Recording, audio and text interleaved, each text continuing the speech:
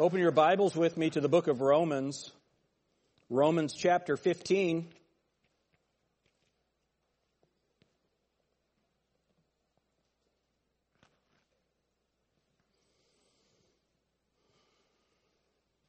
Week before last, we had our missionary last week, we started looking at this predictive principle.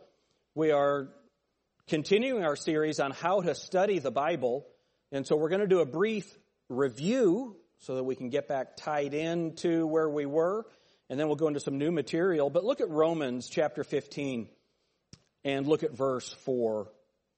The Bible says, "For whatsoever things were written aforetime were written for our learning, that we through patience," and look at what it says, "and comfort of the Scriptures might have hope."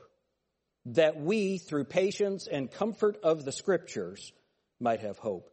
Lord, please help us as we study your word, as we learn to study it. Help us to understand why it's so important. In Jesus' name, amen. You know, sometimes when we're doing these more teaching type of series, as opposed to a more devotional type of series, when you are in the middle of trouble, and you know, we're going to learn about this predictive principle. We're going to look at 5 tests of a prophecy to see how do we understand whether or not this is an actual biblical prophecy. What does that look like? We're going to have some detail today. But if you're in the middle of trouble, how does this help you? How does this do anything for you? I was reading a book this week. Edward F. Hills wrote a book called Believing Bible Study. And listen to what he said. This is kind of a long quote, so I put it on the screen for you. "The man who is well pleased with himself, with his prospects, and with his whole manner of life will never read the Bible believingly. His entire outlook must be changed before believing Bible study becomes possible. For this reason, God often uses the hard experiences of life to prepare his children for believing Bible study. Bereavement, childlessness, loneliness, longings that have never been satisfied, ambitions that have never been fulfilled, vain regrets over lost opportunities, the severe limitations of poverty, the pain and weakness of sickness, and the approach of death. These are the things that bring men low. These are the harrows which God uses to soften hardened hearts. These are the hammers with which he is wont to bend proud necks and make men willing to read his holy book believingly. Reader, if you are perishing in the furnace of affliction, or if you are walking in the darkness with no light, or if your heart is fretted with anxieties and corroding cares, or if your will is bound under wretched slavery to sinful lusts, or if your soul is chilled with the fear of death and the unknown, then the Bible is the book, the only book for you." Amen. It is so true. "For the Bible will show you how your sins may be overcome by the power of Christ, and how you may enter into eternal life through the door of hope and obtain your inheritance in the everlasting glory. If we confess our sins, he is faithful and just to forgive us our sins and to cleanse us from all unrighteousness." When you understand why the Bible is there, when you really need it, well, then you can start to understand it better and better and better and find yourself in it. So let's look at this predictive principle, and let's see how it can help us. Now, there is a distinction. There is a difference between prophecy and prediction. When we think of Bible prophecy, we think of things about the future, but there is a difference. A prophet was essentially God's spokesman, and his sole mission was to speak the word of God and only the words which God gave him to speak. God said to Jonah, "Go and preach what I bid thee." That's what a prophet was. A prophet's job was to speak the word of God before it was written. That was the job of the prophet. Prophecy does not necessarily mean the unusual. It could just be declaring the word of God. A prophet is God's spokesman. He is not only a foreteller, but a forthteller of the word of God. And there's no office of the prophet in the church today. There is no office of the prophet in the church today as there was in the early church. I'm not going to tell you what the future holds. I wish I knew. I would invest in the next big thing. But I don't have that ability. Wouldn't it be cool if you knew what the numbers on the lottery were going to be? See, some of you are evil. You're going to say yes. But anyway, let's keep going. To the man who had this gift, God revealed his will and his word. We do not need the prophets as we have the word and will of God in the Bible. We have it right here. We no longer need prophets. Now, we need men to stand up in the prophetic spirit and proclaim what God has written, but there's not the office of the prophet any longer. It's not necessary because we have the Bible. No matter when, where, or how the message is given, God is the speaker. And since there is only one speaker, and since that speaker knows from the beginning what he is going to say, he can so shape the first utterances as to forecast everything that is to follow. Look at Isaiah chapter 46. Here's how God writes his book. Isaiah chapter 46. And look at verse 8.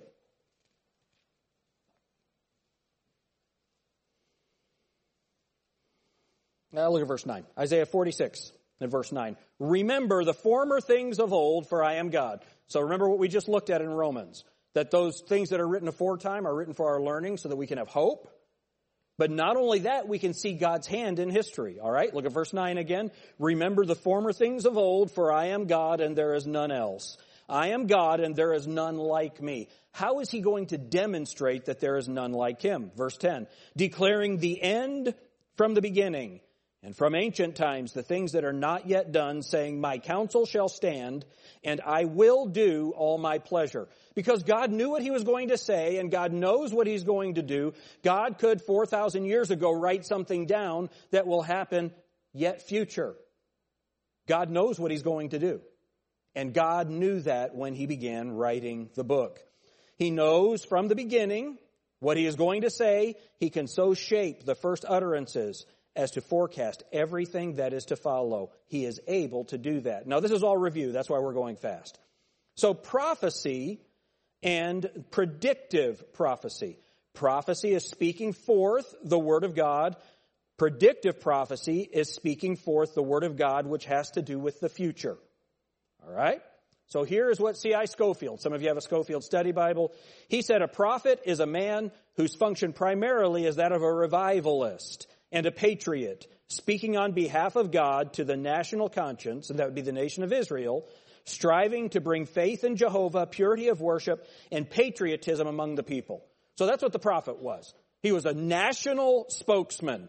So he would speak to the people from God or for God. That was his job. And he was calling the people back to God. Why did the prophets come to Israel? A prophet always came in a time of apostasy and declension. People were never happy to see the prophet coming. It was not a joyful thing. It was not a happy office. Whenever you find a prophet in Israel, you know there is something wrong. Interesting. What are the subjects that are covered by prophecy? So he would deal with issues in his own day, the moral condition of his own people in his own time. He was prophesying many times the 70-year Babylonian captivity and then the restoration after the captivity, and that's what Daniel 9:2 is about. Many prophecies about the first coming of the Messiah, and we'll look at that later on. And then the worldwide dispersion of Israel. Not only that, but the time of Jacob's trouble. That's how the Bible describes the 7-year tribulation period. Then the second coming of Christ and the millennial kingdom. Most of the Old Testament is about the millennial kingdom. Most of the Old Testament prophecies are not dealing with our time. They're not about the church age. They are about the kingdom that Jesus Christ is going to return. Now, this is new. This is for today. Was that a fast review? All right. Trying not to take up too much of your time today. This is so fun. So let's look at the criteria by which to test biblical prophecy. The first is the remoteness of time. We're going to explain all of these. The remoteness of time. And Lord willing, I'll have all of this on a handout and I'll give it to you next week. The remoteness of time, minuteness of detail, very specific detail, novelty of combination. What does that mean? There's going to be some new stuff that's introduced that has never been seen before. Novelty of combination. Then mystery of contradiction. Mystery of contradiction. Some of the prophecies were partially fulfilled and then ultimately fulfilled. And some of the prophecies, as we'll see, about one thing, it became very difficult for them to see what that would be. And then the clearness of forecast. The clearness of forecast. where you can know very definitely whether or not this prophecy has been fulfilled. So, how many of you know that God prophesied that Israel would be back in the land? A lot of people think that happened in 1948 or even earlier with the Balfour Declaration, but they're not back in the land. They're in a tiny portion of the land. That prophecy has not been fulfilled yet. Are y'all following what I'm saying? So there will be a clearness of forecast that we will know when that prophecy is actually fulfilled. So let's break these down because you already have those remembered, or you already have those memorized, right? You have who has it? No? Okay. So let's see if we can flesh this out a little bit. What is the remoteness of time? So there could be no possibility on the part of the one who predicts it to bring a thing to pass. So if I am predicting something today. I am predicting, as a prophet, that after the morning service, someone, a chosen one, will go pick up pizzas for the deacons' meeting.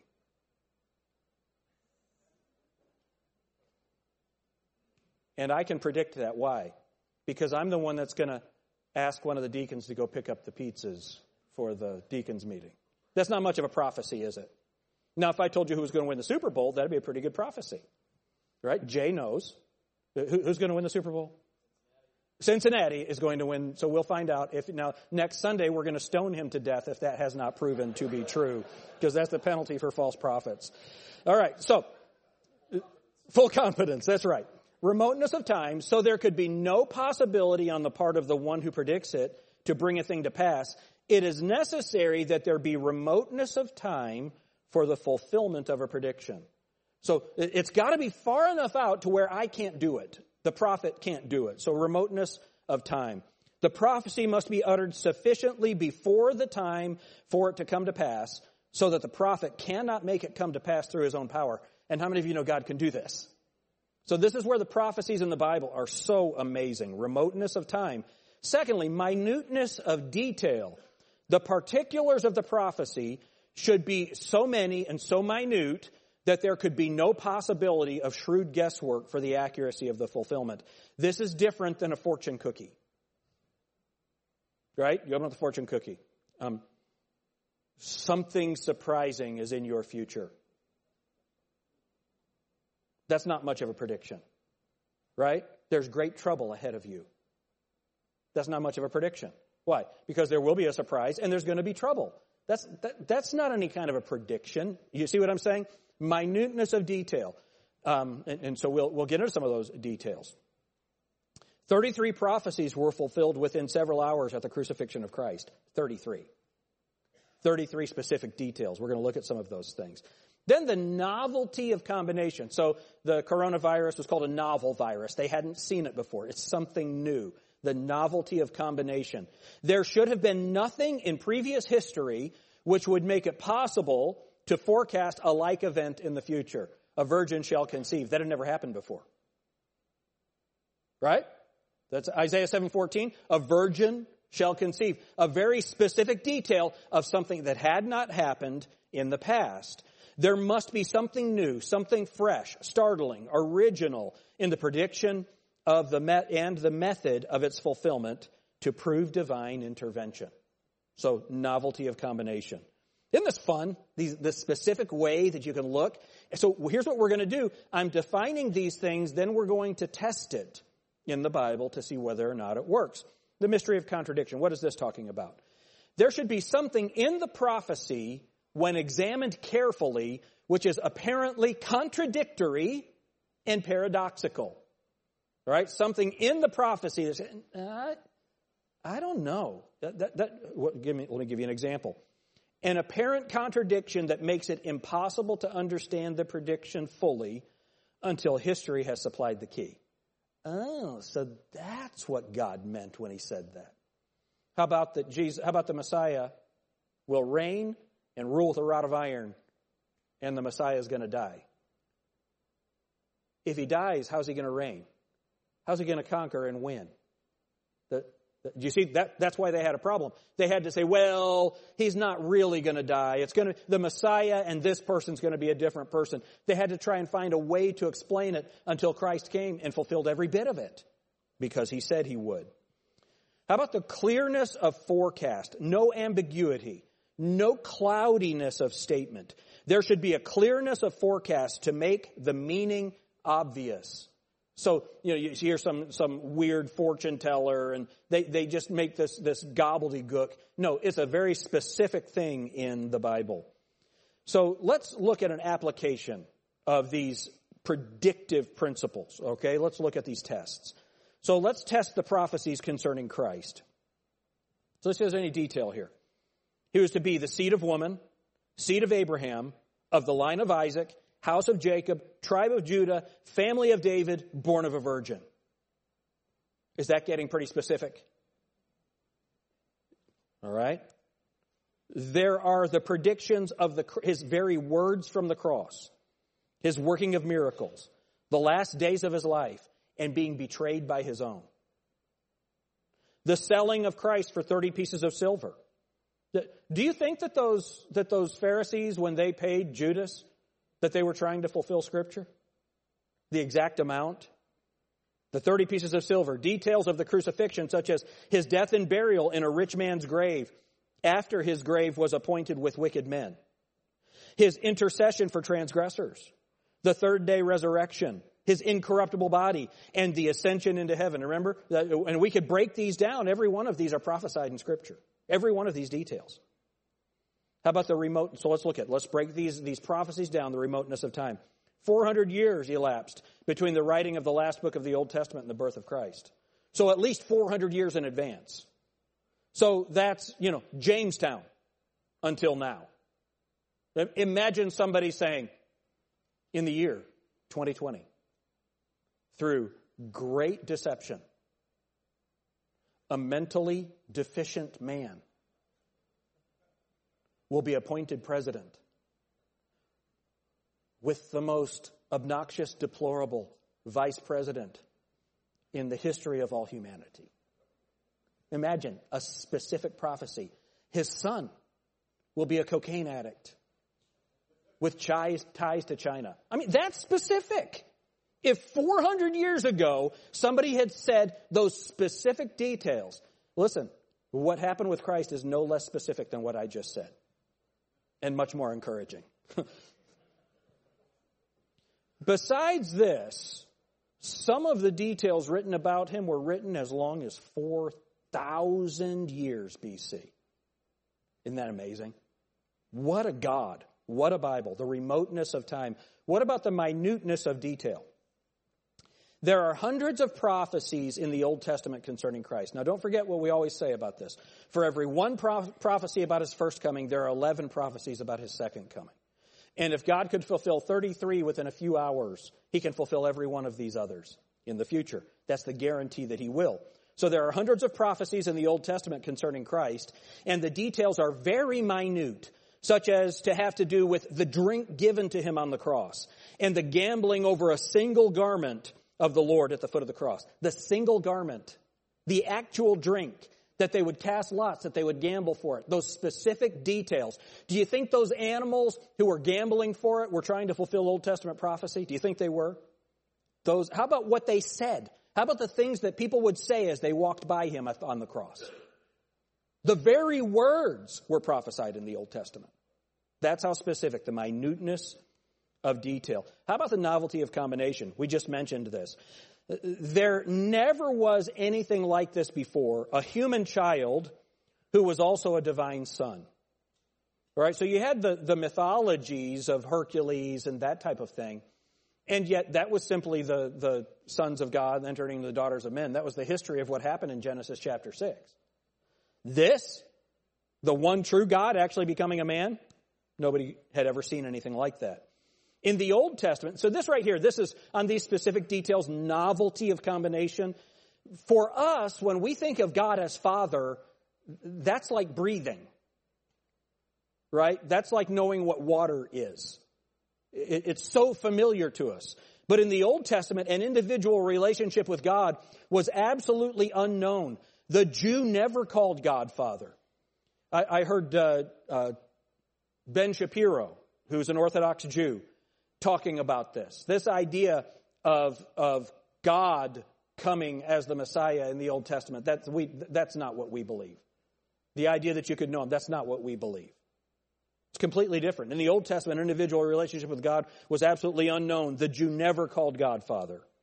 Jesus introduced something new when in the Lord's Prayer he addressed God as Father. They had never heard that before, and it bothered them. Novelty. Then mysteries of contradiction. Prophets wrote of the suffering and glory of Christ. They couldn't understand it then. Can we look at that? Just let's tie it together. I've shown you this a bunch of times, but let's look at it. 1 Peter chapter 1.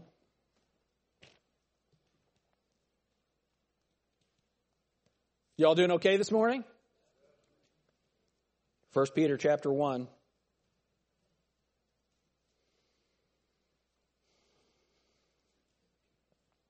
Let's tie this in with what we read at the beginning of the message. Verse 7. That the trial of your faith, being much more precious than of gold that perisheth, though it be tried with fire, might be found unto praise and honor and glory at the appearing of Jesus Christ, whom having not seen ye love, in whom, though now you see him not, yet believing, ye rejoice with joy unspeakable and full of glory, receiving the end of your faith, even the salvation of your souls. Look at this. Of which salvation the prophets have inquired, and searched diligently who prophesied of the grace that should come unto you, searching what manner of time the Spirit of Christ which was in them did signify, when it testified beforehand the sufferings of Christ, and the glory that should follow.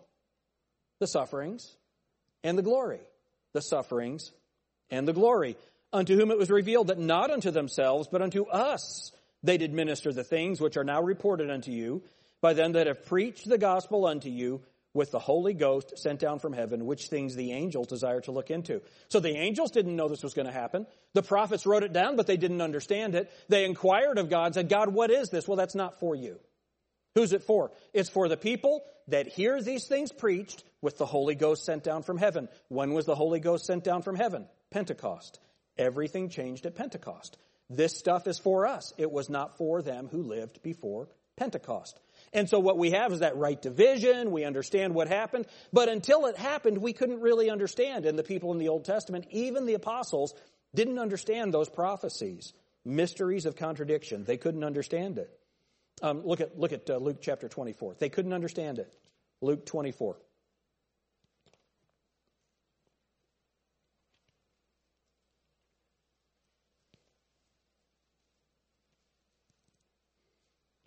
Until after his resurrection.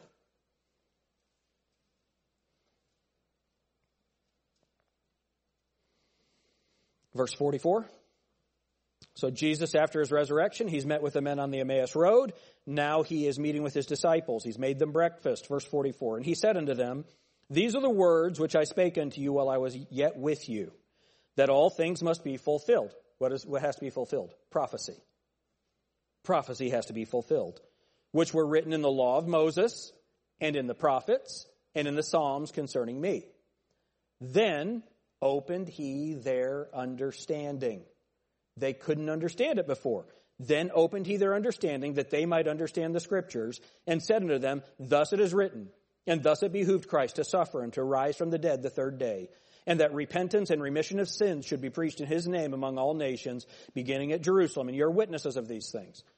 And then he says, so go out and tell everybody this right now. Is that what he says? No. Verse 49.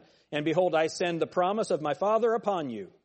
But tarry ye in the city of Jerusalem until ye be endued with power from on high. Why? Because that message isn't ready to be preached until the Holy Ghost is sent down from heaven.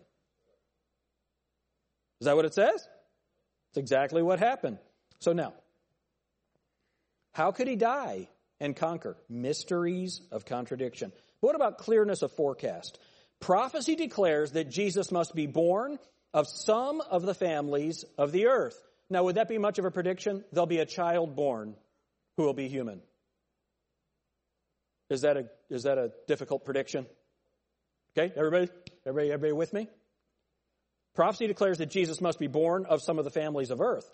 Every time a family of a certain line brought offspring into the world, God picked out one who would be in the line of Christ. He must be born in a certain place. Of the 3 known continents at that time, Africa, Asia, and Europe, Asia is chosen. Of the countries of Asia, God chose the small country Syria. Of the 3 districts, Judea, Samaria, and Galilee, Judea is taken. Out of the many small villages, the village of Bethlehem. Specific details. Specific details. He must be born at a certain time. It might be any century, any year. God did not tell Eve when this seed of woman would be born. God alone knew, and he foretold the exact year. Sir Robert Anderson, head of the Scotland Yard Detective Agency, was not a preacher, but a student of the Bible.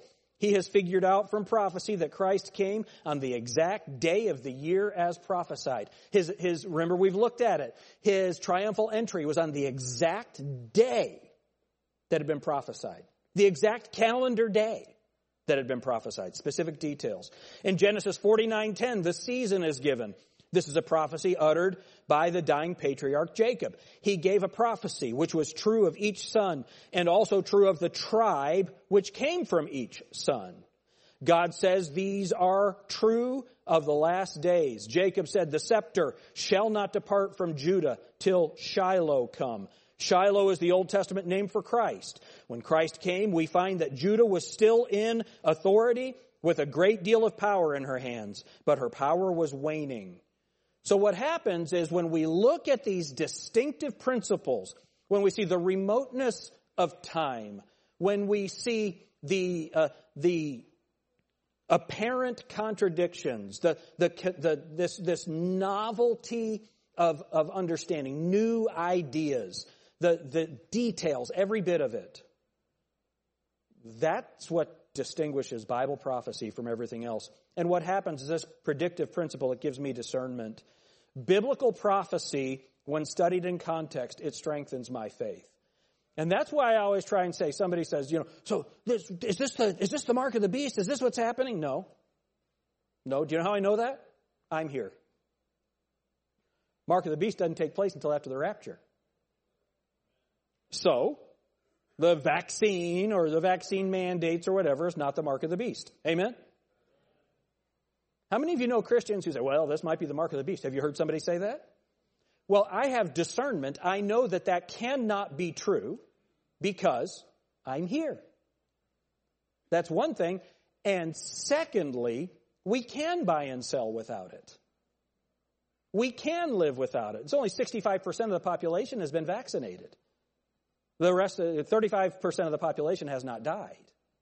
So it is not, but I can tell you this, it's a world system that's being set up to receive the mark. No doubt about that. Do you see how prophecy helps us? We shouldn't be surprised when this happens. We should be saying, man, God's true. What God said is true. So biblical prophecy, when studied in context, strengthens my faith. And I am able to see when a teacher is mishandling the Word of God. When a teacher is mishandling the Word of God. So somebody will say, do you think so-and-so is the Antichrist? Who in the world right now, be honest, who in the world right now is popular enough to be worshipped by everyone on the planet? Anyone that you can name, half the people hate him. At least in the United States. Do you understand what I'm saying? So if I start telling you so-and-so is the Antichrist, Oprah Winfrey's the Antichrist, whatever. If I make it up, Joe Rogan is the Antichrist. As soon as I start naming somebody like that, you know that I'm a false teacher. Because the Antichrist, look at 2 Thessalonians chapter 2. Because of the minuteness of detail, the remoteness of time, 2 Thessalonians chapter 2.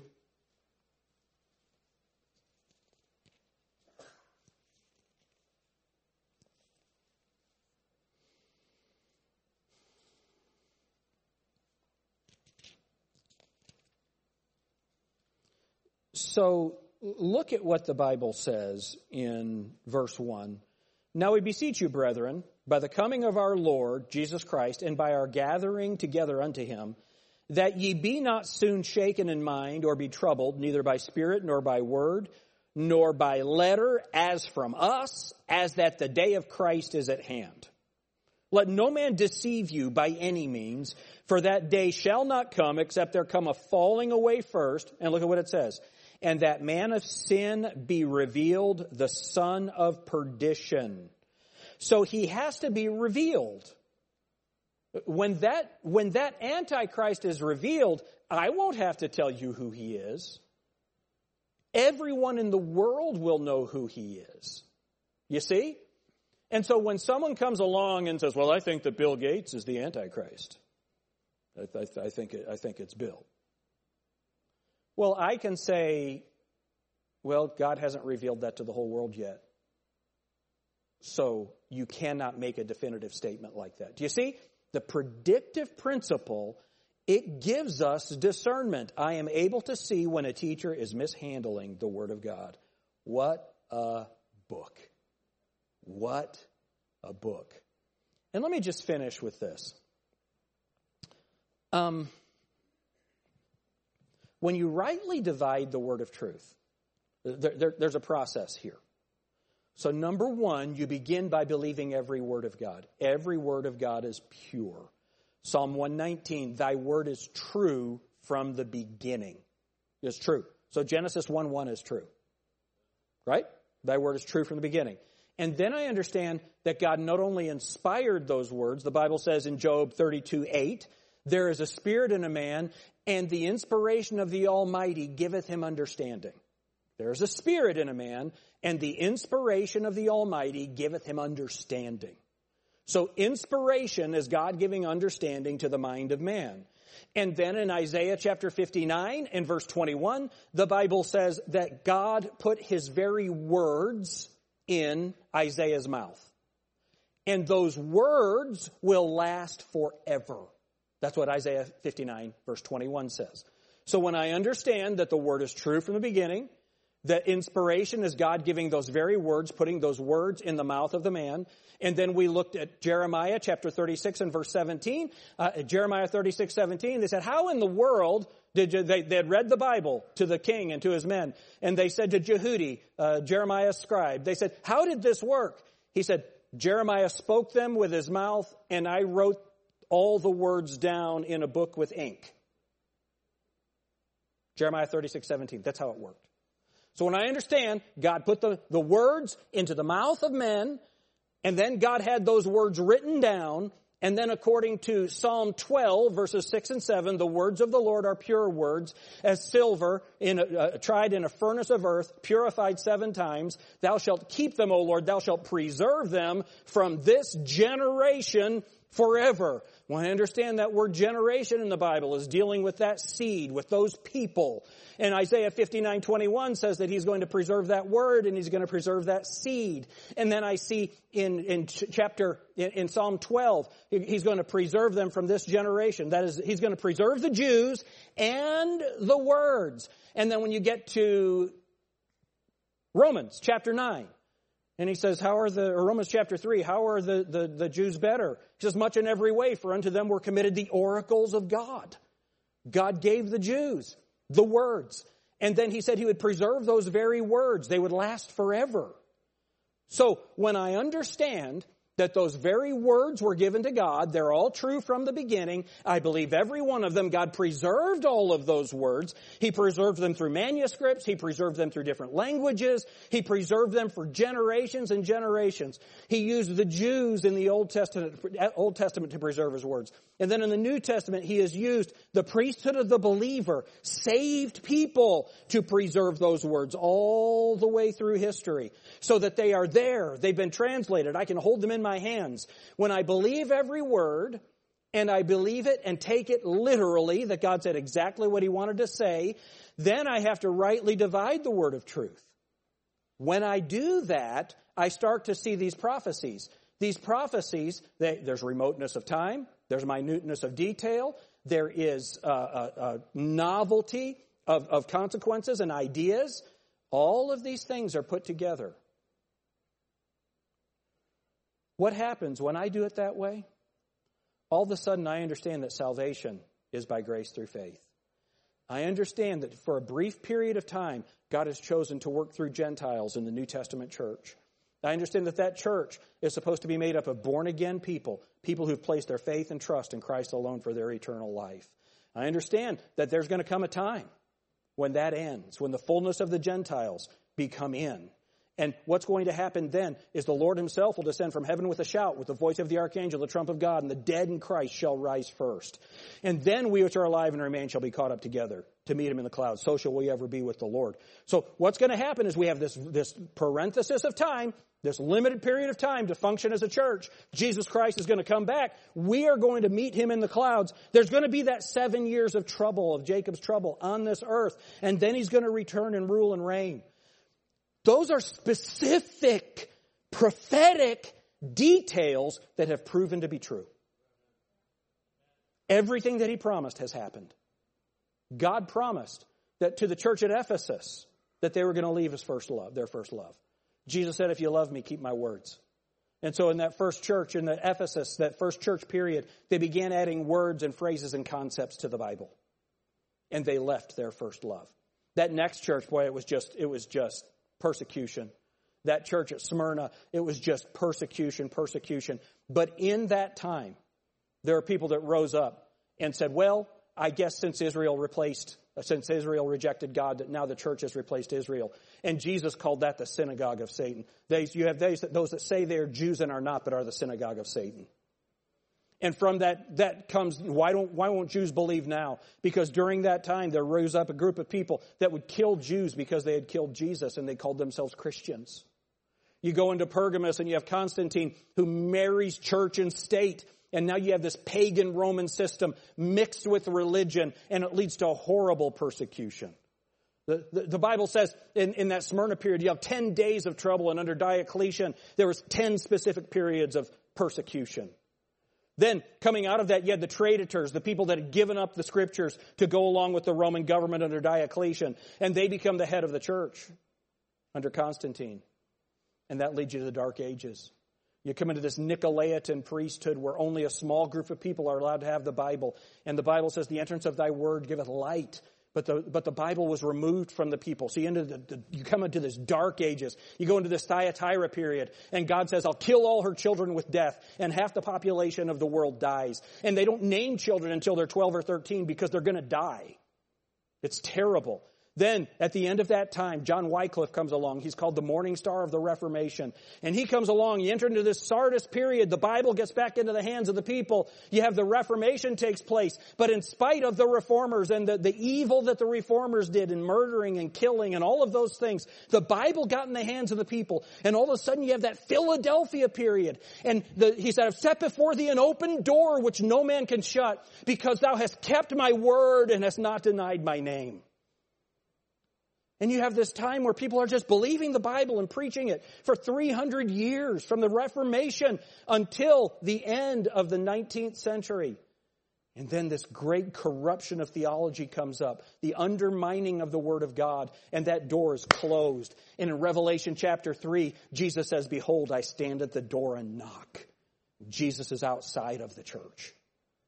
So when you believe the Bible, when you look at the specificity of those prophecies, when you look at the belief in the very words, and then from this point in history, we look back and we say, oh my goodness, every detail that he prophesied has come true.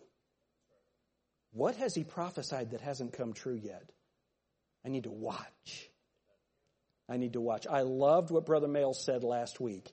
He didn't tell us to wait. He told us to watch. That's what we do. See, the Bible is true. Every word of God is true. And we look at how he gave it to us, how he said he would keep it, what we are to do with it. We have a job to do. Amen? And he uses hurt people to do it. Remember where we started? The Bible's not for proud people. What's he do? God resists the proud. He gives grace to the humble. What humbles us? Trouble. Amen? You guys played basketball. You ever been on a fast break? Man, I'm wide open. I got this. Brick. Right? It's so important that we understand we don't have it. We've not arrived. As Paul said, I've not apprehended. But what do? I press toward the mark for the prize of the high calling of God in Christ Jesus. We have a job to do, folks. Understanding this predictive principle, man, now I know what my job is. And I can also have that discernment. What a book. Isn't God's Word amazing? Let's all stand together. You know, the first thing that you need to know, man, we've gone through a bunch of details tonight or this morning. The first thing that you need to know is Jesus Christ is your Savior. If you've never placed your faith and trust in Christ alone for your eternal life, predictive principle is not really very important to you, other than the one that says you're going to hell. I don't want you to go to hell. I deserve to go there. The only reason I'm not is because of the blood of Jesus Christ. I just asked him to save me. I repented of my sins and acknowledged him as my Lord. And that's what you need to do too if you've never done it. Amen? That's what we need. And the rest of us, we need to realize that we have a purpose. And we've got this amazing book that is so much more amazing. You know, some of you will just take it and throw it on the dash of your car. You'll never see it again until next week. Let's dive into it. Let's learn it. Amen?